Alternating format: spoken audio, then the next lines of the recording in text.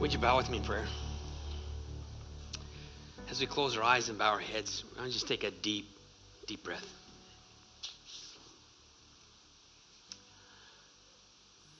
Lord, this week I ask that you would help us to shed the worries or the busyness of this week. I know one of my friends lost his dad this week, and another had a really stressful time at work. Another is out looking for a job. So, Lord, our community, we just ask that you help us to be in your presence.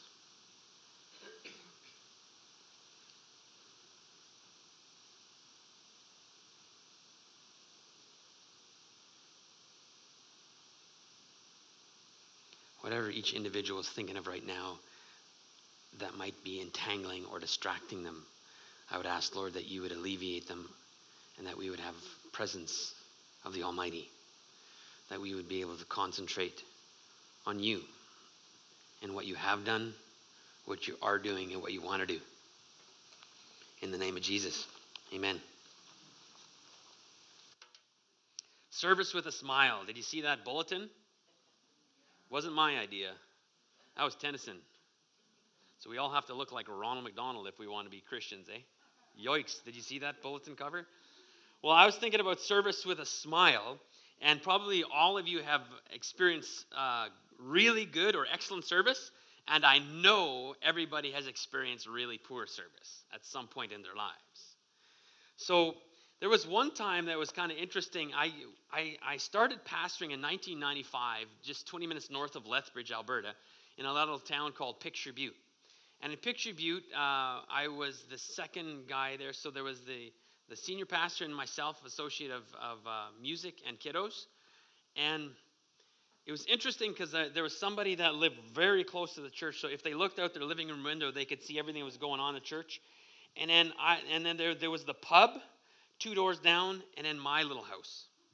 So one day, Randy got up the courage. That's the guy that lived across the street. Him and his wife had gone through all sorts of stuff. She had actually just been coming out of the occult a number of years earlier. And he finally got up the courage to walk closer to that church and kind of look through the double glass doors. And there he saw a guy stacking chairs, kind of mopping, sweeping up, and just getting the table just right. So then they saw each other, they kind of waved, and he got to meet the guy, and he thought, wow, he's approachable, so maybe I'll try them on a Sunday morning. So after his experience there with the janitor, he came Sunday morning with his wife and kiddo. They walked through those same doors and up those 8 steps of vinyl into the sanctuary, and lo and behold, he lifted his eyes, and guess who was preaching? The janitor. Or the preacher, or the janitor, or who is this man? So that was kind of a neat entryway for Randy and his wife and his family to come and just see the excellent service of the guy I used to work with. Rick was a fantastic example of faithfulness, of preaching the word of God with enthusiasm, and he had the gift of evangelism. Evangelism means he's good at sharing the hope that's within him. He's good at sharing the gospel of Jesus Christ.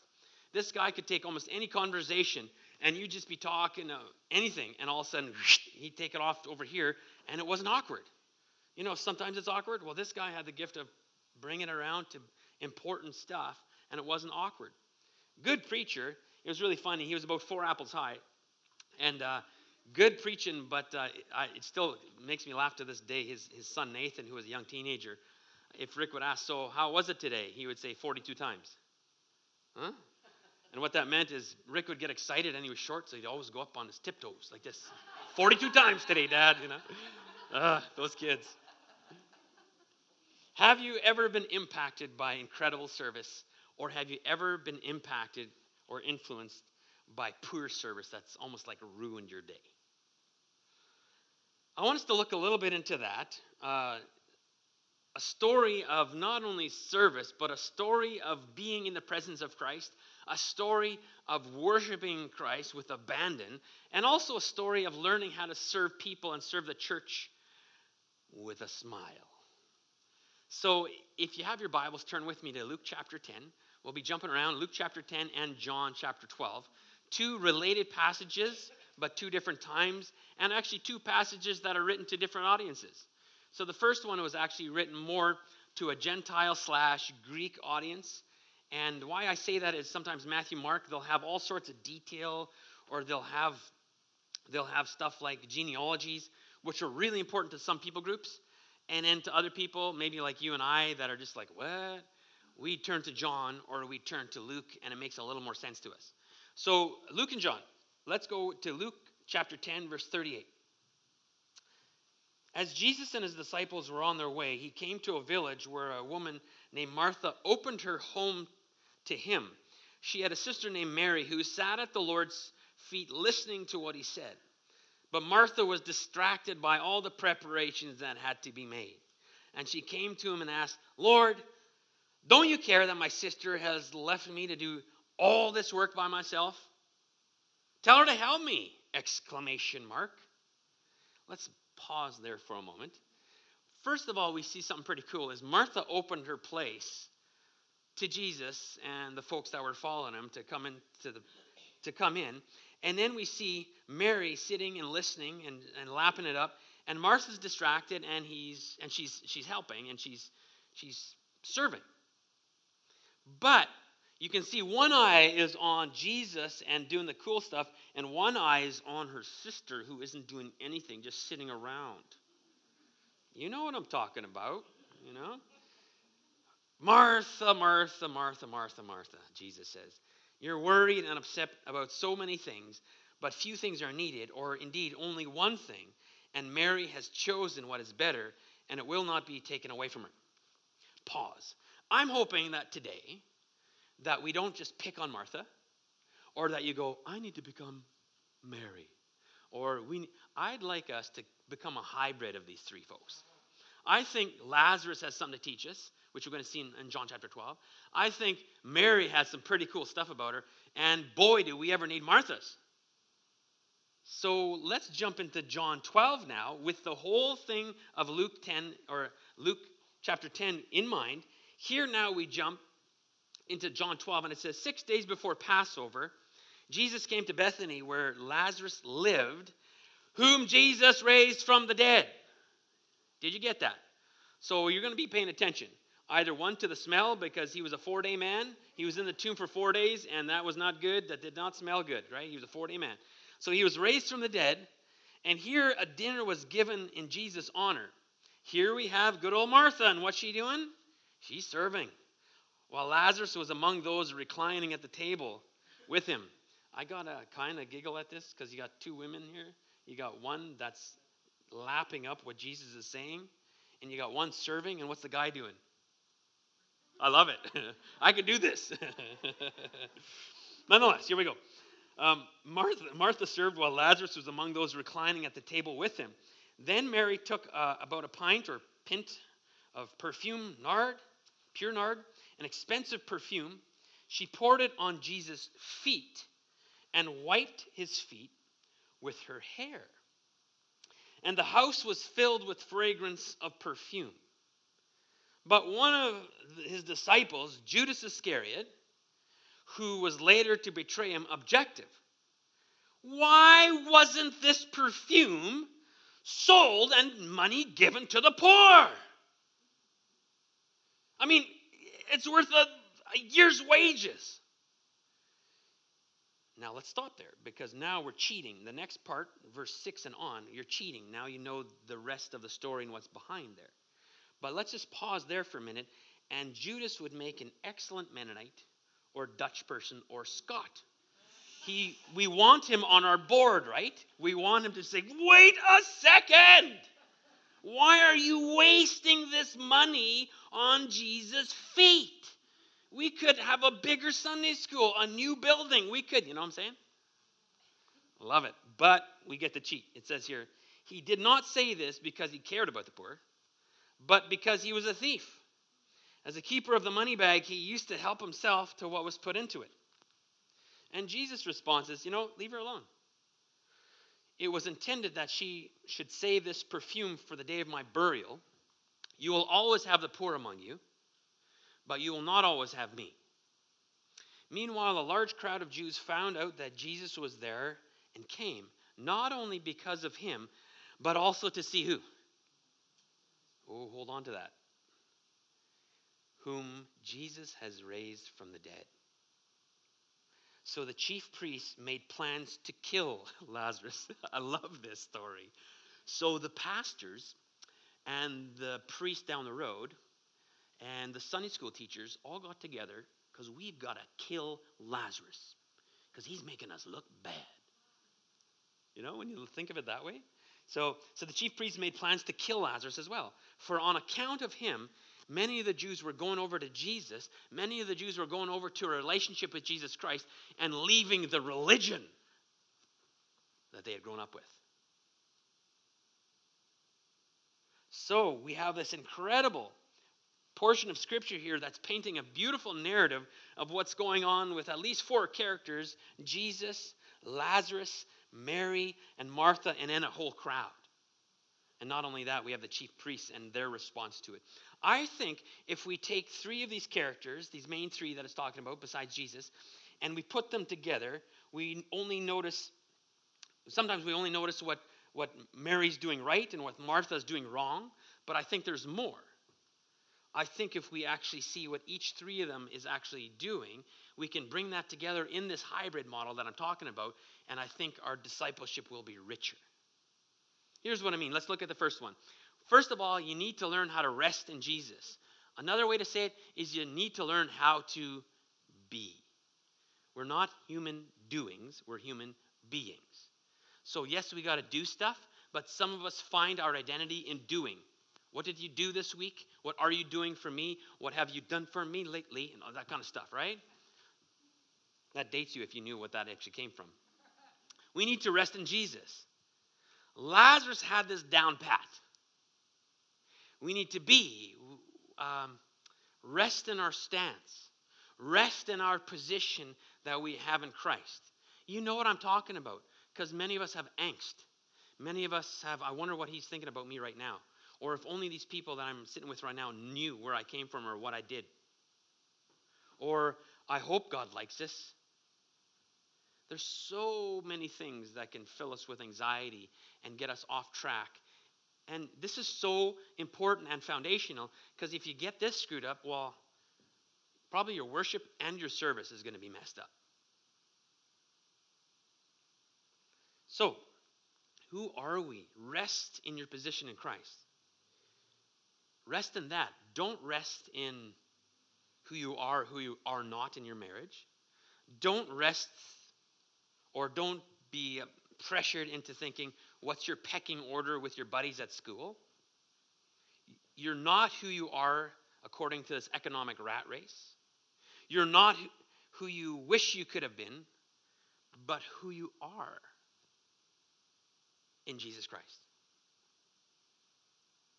Do not be fooled, you guys. Lazarus is sitting there, but he was a very, very dangerous man. Why was he dangerous? As Mark Buchanan would say, he was dangerous because he was a resurrected man. We know from going back to Scripture that we just read, and they came not only to see Jesus, but they also came to see Lazarus, who Jesus had raised from the dead. And now he's so dangerous to their religion. He's so dangerous to my thoughts. He's so dangerous to all of us and what we're used to thinking that, let's kill this guy because he's messing with our thoughts about God. He was a walking advertisement that Jesus was God. He was a walking advertisement that God is all-powerful. He was a walking advertisement that Jesus loves him and Jesus loves you. We cannot ignore Lazarus. In fact, when we go back to John chapter 11 and Jesus finds out that Lazarus has died, what's the absolute first thing he does? Does he hit the floor on his knees? Does he cry out to God? What's the very first thing that he does when he finds out his friend is dead? He cries. He wept. I don't know about you, but I like that. To me, that really shows that Jesus cares where you're at. He cares your loneliness. He cares about your sorrow. He cares that you're struggling to pay the rent. He cares that you're not happy within your job. He cares that your marriage could be better. He cares, he cares, he cares, he cares. Jesus wept. Make no mistake, Lazarus being alive and well was a real pain in the butt for people that didn't believe in miracles, for people who didn't want to believe that Jesus is God. It was a real pain for people who didn't think that God actually does care. And it's a real pain for those of us that have preconceived notions of who God is. This dead man walking, this dead man being alive, kept pointing people to Jesus, kept pointing people to the truth of Christ, kept pointing to some of my thoughts that may be erroneous, even about myself. This dead man walking and being alive kept pointing to Jesus. How about your life? Does your walk with God point to the reality of Jesus? Are you like that guy on the bulletin cover? Like you're just pumped to be alive in Christ? And let me pause there and just say this. That doesn't mean that you're always happy, happy, joy, joy. I mean, I think one of the best things that we can do as Christians is to be real. There's so many times that I think sometimes we have this mentality that we almost have to protect Jesus or protect the church because I'm supposed to be joyful now. I'm supposed to be happy. I'm supposed to have a smile on my face. And sometimes life is lame. Don't you think? Just because you gave your life to Christ, does that mean like all your problems have been absorbed and now you're just like, well, no, right? We still go through stuff. We talked about last week that even Paul, who probably has a few more connections here because he has just dove into church planting and dove into Christ. Here, this guy in Romans chapter 7 and 8, he talks about, I do the things I don't want to do, and I don't do the things that I want to do. And in chapter 7, he uses I 37 times or something like that. And in the next chapter, he talks about now me in the Spirit, in the Spirit, in the Spirit, in the Spirit. That's the same thing you're going through. If you're still struggling with your identity because you're going back to me, and what you think God thinks of you, you're going back to Romans chapter 7. If you're really caring about what your neighbor says, I wonder what she's going to think about me, you're going back to Romans chapter 7. But if you're going, God, I've got to get this under control. I want you to take this part of my life, Romans chapter 8.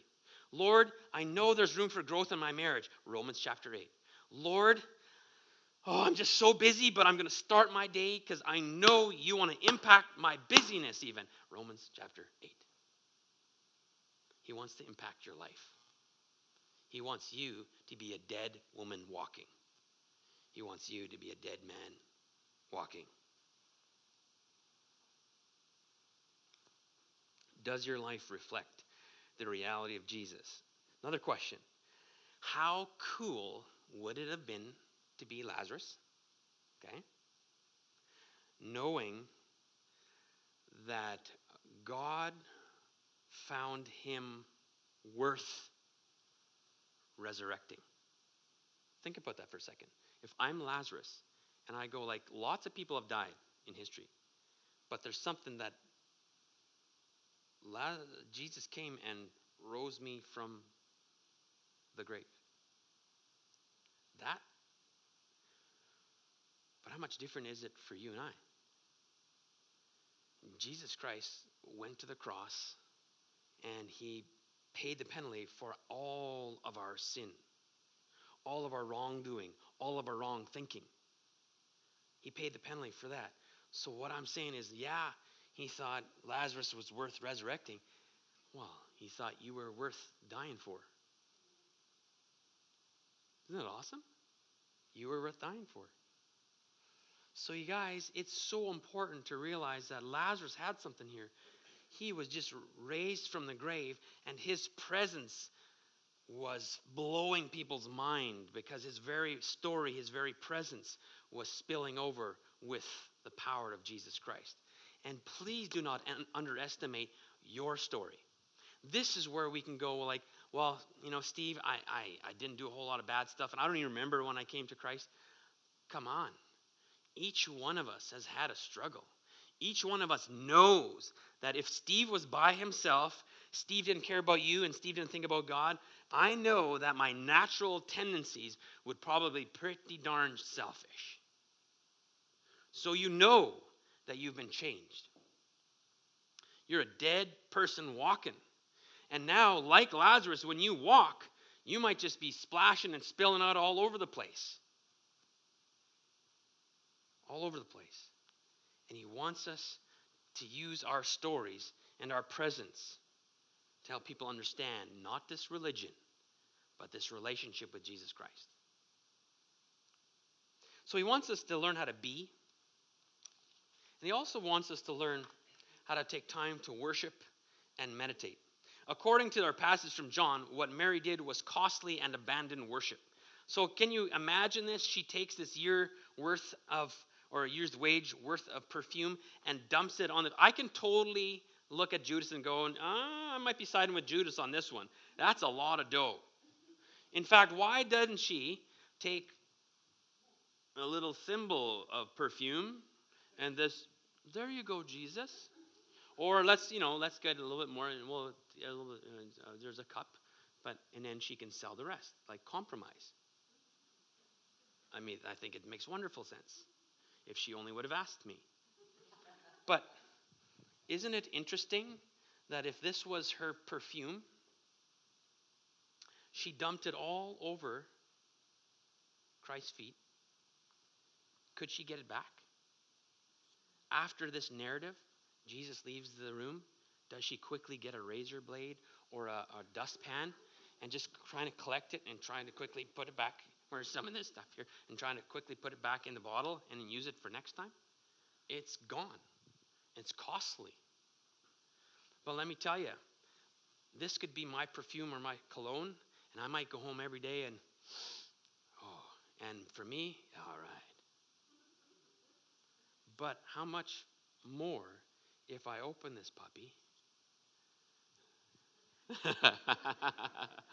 and I spill it out?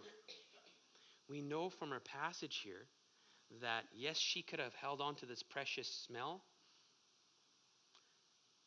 but when she poured it over Jesus' feet, the room was filled with the aroma. So it's really interesting that just like your story, you might want to keep your story private, and yeah, you gotta use wisdom when sharing parts of your story appropriately and all that stuff. But there's a good chance that when we open the bottle of our story, it starts to fill the room with glory to Jesus Christ, because what he's done. And then the whole community gets to start to see, like, whoa, that's because of Christ. That's because of Christ.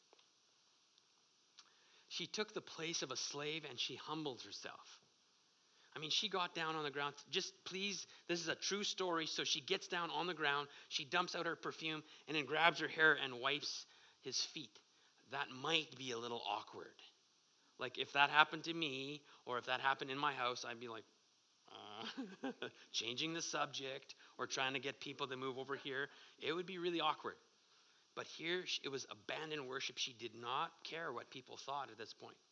She was connecting with Jesus Christ, and she felt that this needed to be done.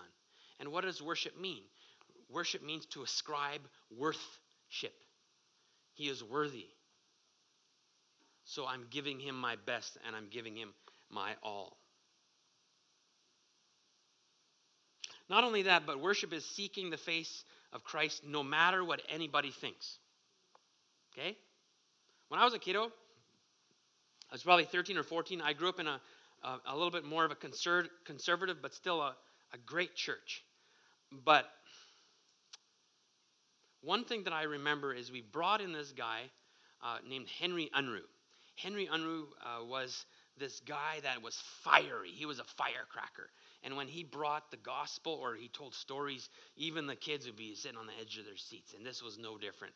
Henry Andrew had a testimony. He was totally shiny bald, including no eyebrows. Because apparently what happened to him is he was nailed into the boards playing hockey, and he broke his back or his neck, and at some point that also messed up some of that, and he never ever grew hair back from the situation. So he was one of those guys that you look twice, and then when he opened his mouth, you're paying attention.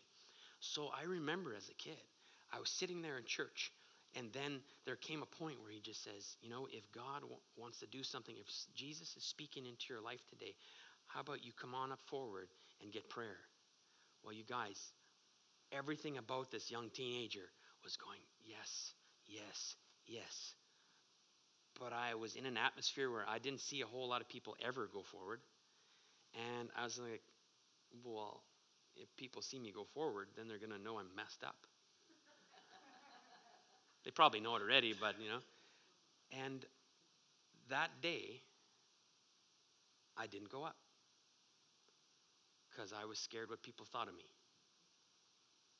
And I don't feel guilty about that day, but what I do is I go, I wonder what would have happened differently in my life if already back then I learned to surrender. I don't know. So like I said, I don't feel guilty or shameful about it, but there was just a lesson there going, I wonder what the Lord had for me that day. I wonder what he had for me that day.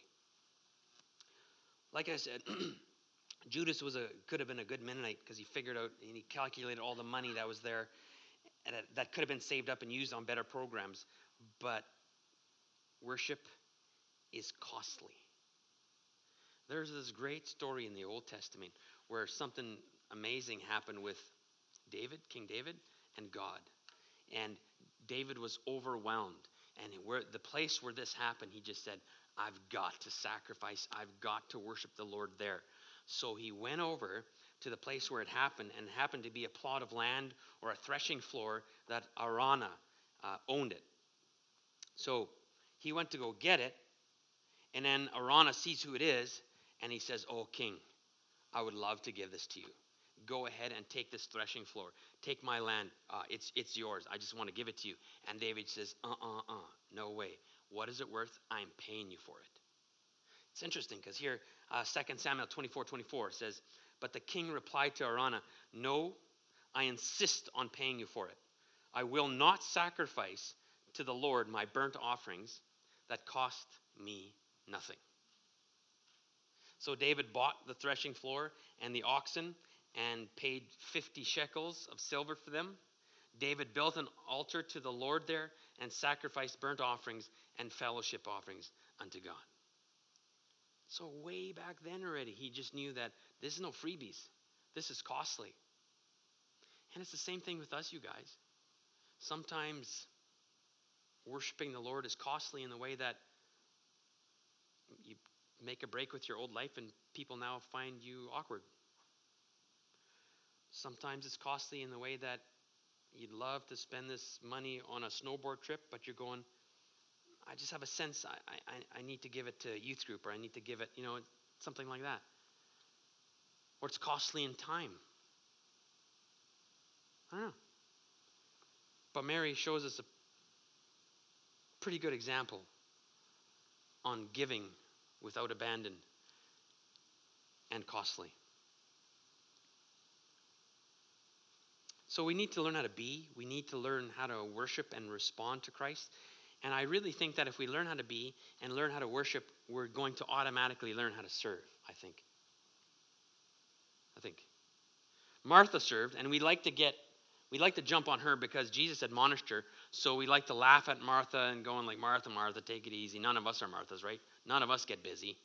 None of us look at one eye on the church and one eye on the why is she sitting around all day long, right? Or when you ask your wife and she's washing dishes, hey, babe, you need some help in the kitchen? No, that's okay. She's lying. You all know it. She's lying, right? So she's doing this, but she's saying, he better come and help me, even though I said out of my lips, no, I don't need your help. He better, if he knows what's good for him, right? We all have that kind of thing. We need to serve. It's true that Jesus admonished her, and so would other parts of Scripture. In fact, Matthew chapter 6 says this, "Therefore I tell you, do not worry about your life, what you eat or drink, or about your body, what you wear. Is life not more than food, or the body more than clothes? Look at the birds. Look at the birds of the air. They do not sow or reap or store away in barns, and yet your heavenly Father feeds them. Are they not much more valuable than they? Or are you not much more valuable than they? Can any one of you, by worrying, add a single hour to your life?" Let's ask that as a real question. Does anyone in this room know how to worry so well, and you found that you have a perfect remedy on how to worry properly, so you actually add hours to your life? Does anybody know how to worry and add? Good. We're all on the same page. Excellent. So Philippians, same thing, says don't worry about anything. Instead, pray about everything. Pray about everything. Tell God what you need and thank Him for it. Then in chapter 4, verse 7 of Philippians, then you will experience God's peace, which exceeds anything we can understand. His peace will guard your heart and your mind as you live in Jesus Christ. I love this because what it's saying is don't worry about the stuff. Talk to Jesus about it. So don't worry about the stuff. Be like Lazarus. Don't worry about the stuff, but talk to me about it like Mary. Don't worry about it because you know what? I want to hear you and I want to take care of this stuff for you. I love this. You will experience God's peace when we realize that He's got our back. And more than that, it says He will guard your heart and your minds in Christ Jesus. So maybe you've been struggling with the past, unforgiveness of yourself. Or maybe you've been struggling with going back to the good old days when you used to go to the pub with your buddies and all that stuff, and now you're married with a bunch of kids. You know what? It says here that when we lean into Him like this, He will also help guard our hearts, so our affections, and our mind, and what we're thinking. So these are some of the things that are fantastic tools or almost weapons against some of the stupid or short-sighted thoughts that we might have.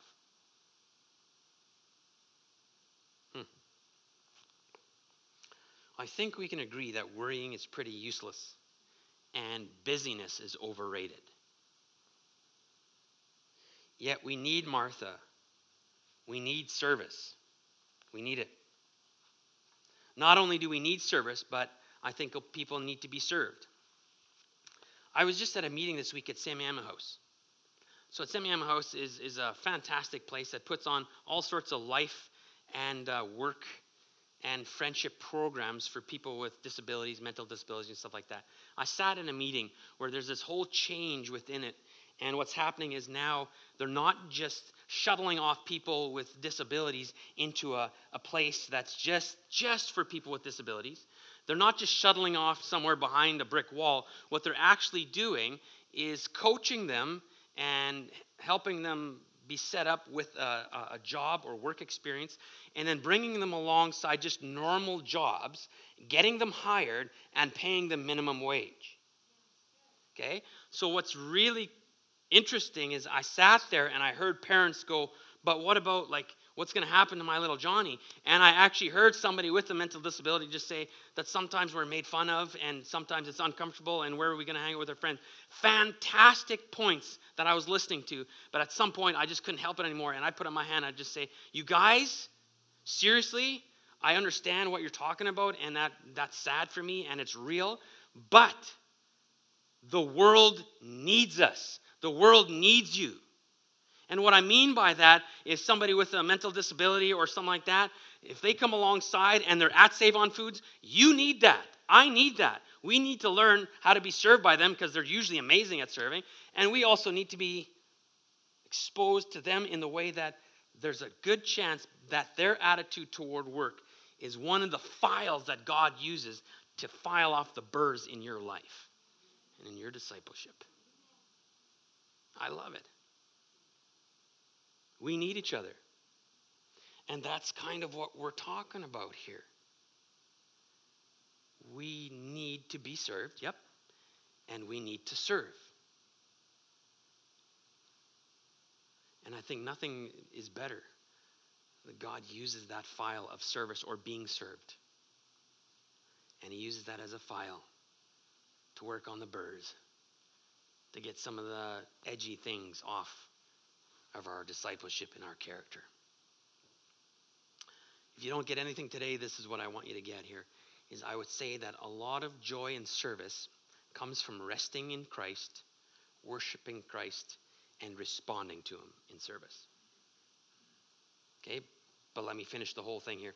I would say a lot of joy in service comes from resting in Christ, worshiping Christ, and responding to him by serving the church where your passion, giftedness collide with opportunity. Okay? So your passion and your giftedness collide with opportunity. And why I say opportunity, because taking a page out of some millennials' cookbooks, I can be sitting there playing video games all day, drinking pop and eating chips and going, yeah, Mom, I'm just waiting for them to call me back because I applied to be CEO of Save on Foods. They haven't called me back yet. So I'm just waiting for that call. And meanwhile, you're just playing video games. You're not doing anything about it. You know what I'm saying? We want the big old just perfect job. But Mom, I'm 17 already. I've taken 12, 13 years of school, and I know what I'm doing. I don't understand why they're not calling me back for this position. Well, how about going back to the church and we're sitting there with passion and we're sitting there with giftedness, but we're waiting for just the perfect opportunity. I can hardly wait till Steve quits. Or whatever, you know. And so I'm trying to say that he gives us passion, he gives us gifts, he gives us natural abilities. And it's really important if you're sitting here and after 20, 30 years of being a Christian, you don't even know your gift. Come on, figure it out. Sit down with me or take a spiritual gift online. That's right, the World Wide Web even has spiritual gift tests. Figure it out. Or if you're still not sure, stick your neck out and you volunteer for youth ministry or MOPS for a while and you're going, oh man, that is not my gift. Well, it's great. You've knocked on one door, let's try another. But that's how we all do it that have gotten involved. It's really important. That passion and giftedness collide with opportunity. I'm going to pause here and take a total commercial break. One of the most beautiful ways of doing this is Life Group. Life Group is one of those places where we're trying to cultivate a place where you can grow deeper in Christ and you get to know each other and get to serve, get to understand each other's spiritual gifts or whatever, and hopefully it's a motivating place. Our group is about 10, but sometimes only 4 or 5 show up, and we can go like, oh, only 4 or 5. I don't care. We have such a good time, according to me. Maybe ask them, I don't know. But there's people in my life group that have been coming here probably 7 or 8 years. I knew their name, and that's about it. And now I'm like, after they leave, I'm looking at Jody, did you? And we're just blown away because we're getting to know people. We get to pray for each other. We get to remember details. We get to eat and we laugh together. Like it's been so refreshing to get to know each other. And that's available to every one of us. I really think everybody, all of you sitting here today, should be in a life group. Yep. Because that's a really good tool that the Lord wants to use to bring you deeper and so that we get to know each other, that we're all normal. There's a good chance that you're sitting here one day and you're going like, whoa, I don't want to sit beside Henny because Henny seems like she has it all together or whatever. Or you look at somebody else and you're intimidated because they never seem to be negative or whatever. But as you get to know one another, you realize that we need each other because I got some seriously good news this week. Next week, I might be a grumpot because everything's gone wrong. And then I need you. You know what I'm saying? We need each other. Did I mention life group?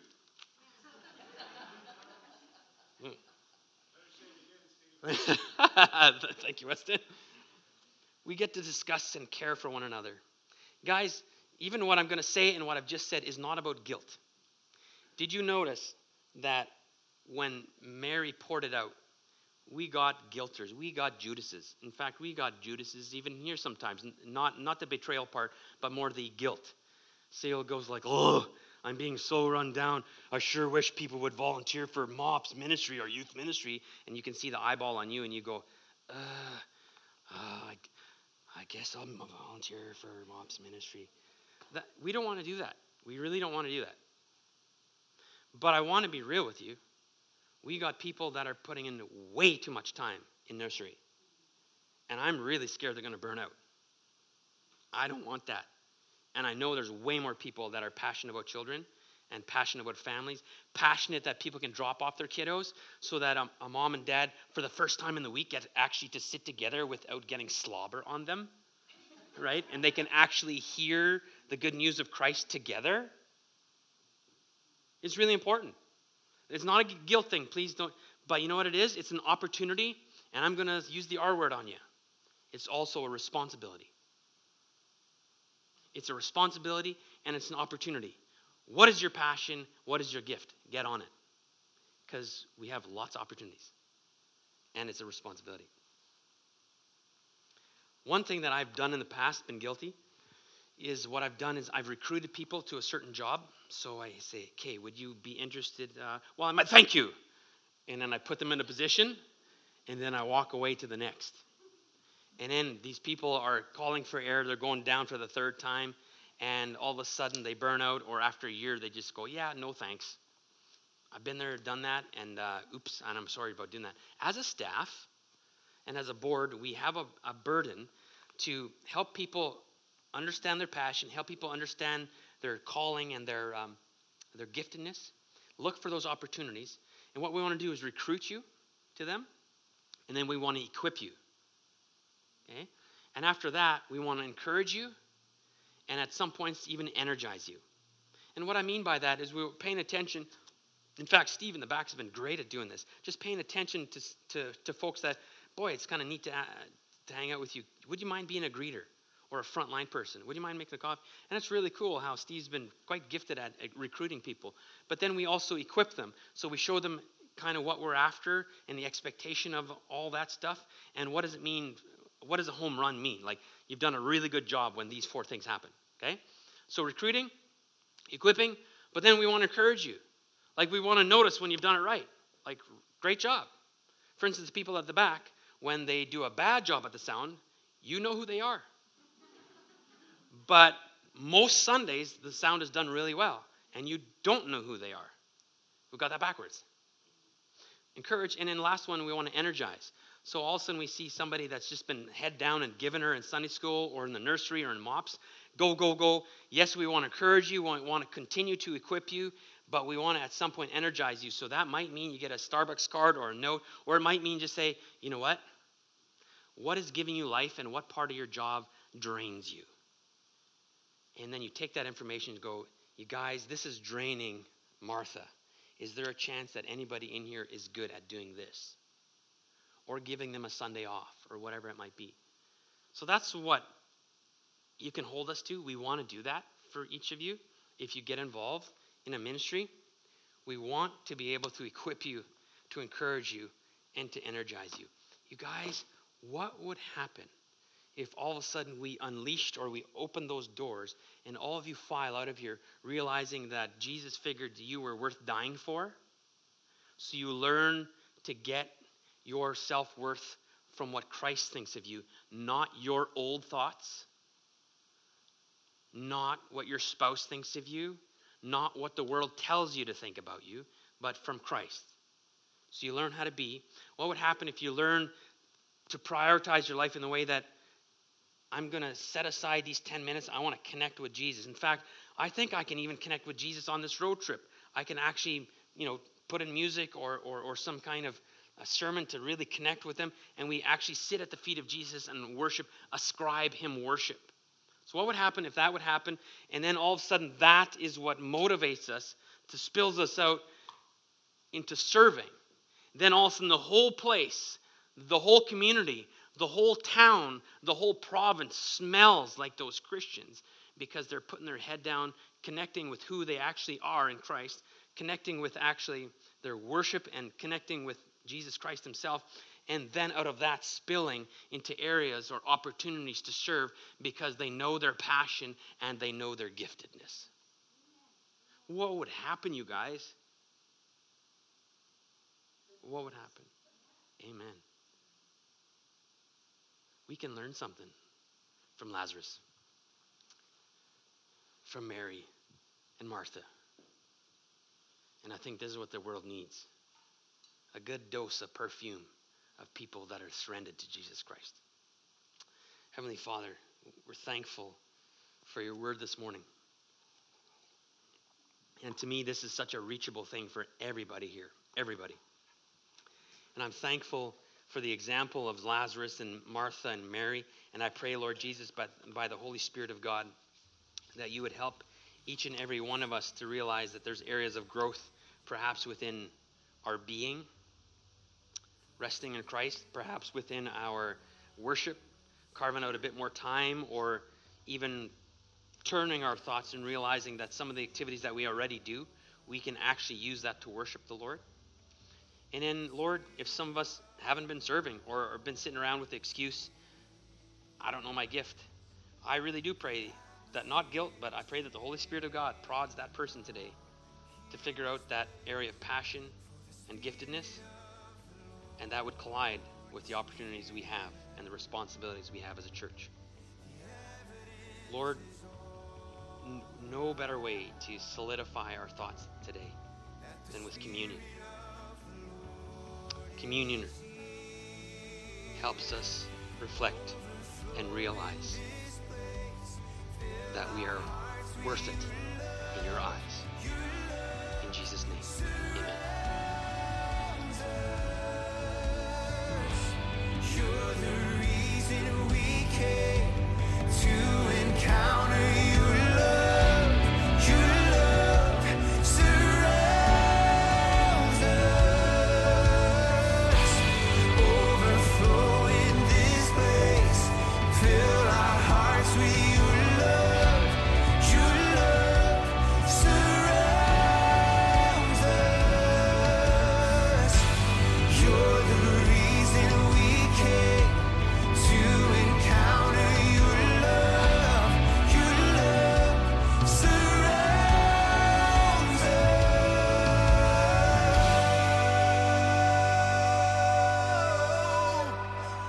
Surrounded by your love, Jesus.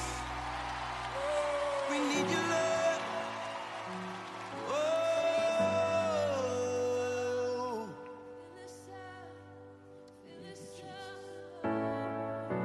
Come on, let's sing this together from the depths of our hearts tonight. Spirit of God, fall fresh on us. We need your presence.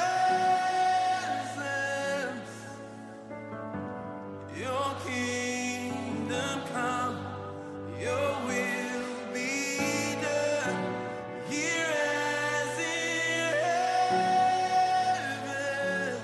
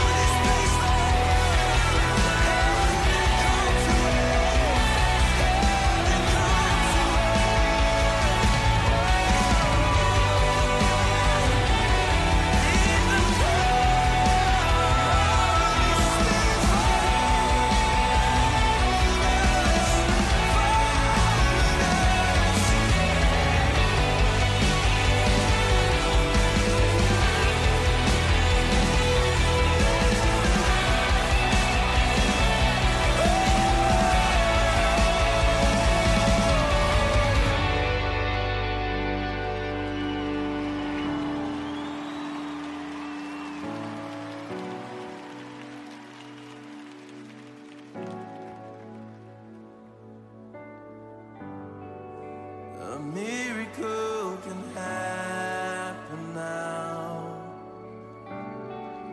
For the Spirit of the Lord is here. The evidence is all around. The Spirit of the Lord is here. A miracle can happen now. For the Spirit of the Lord is here. The evidence is all around. The Spirit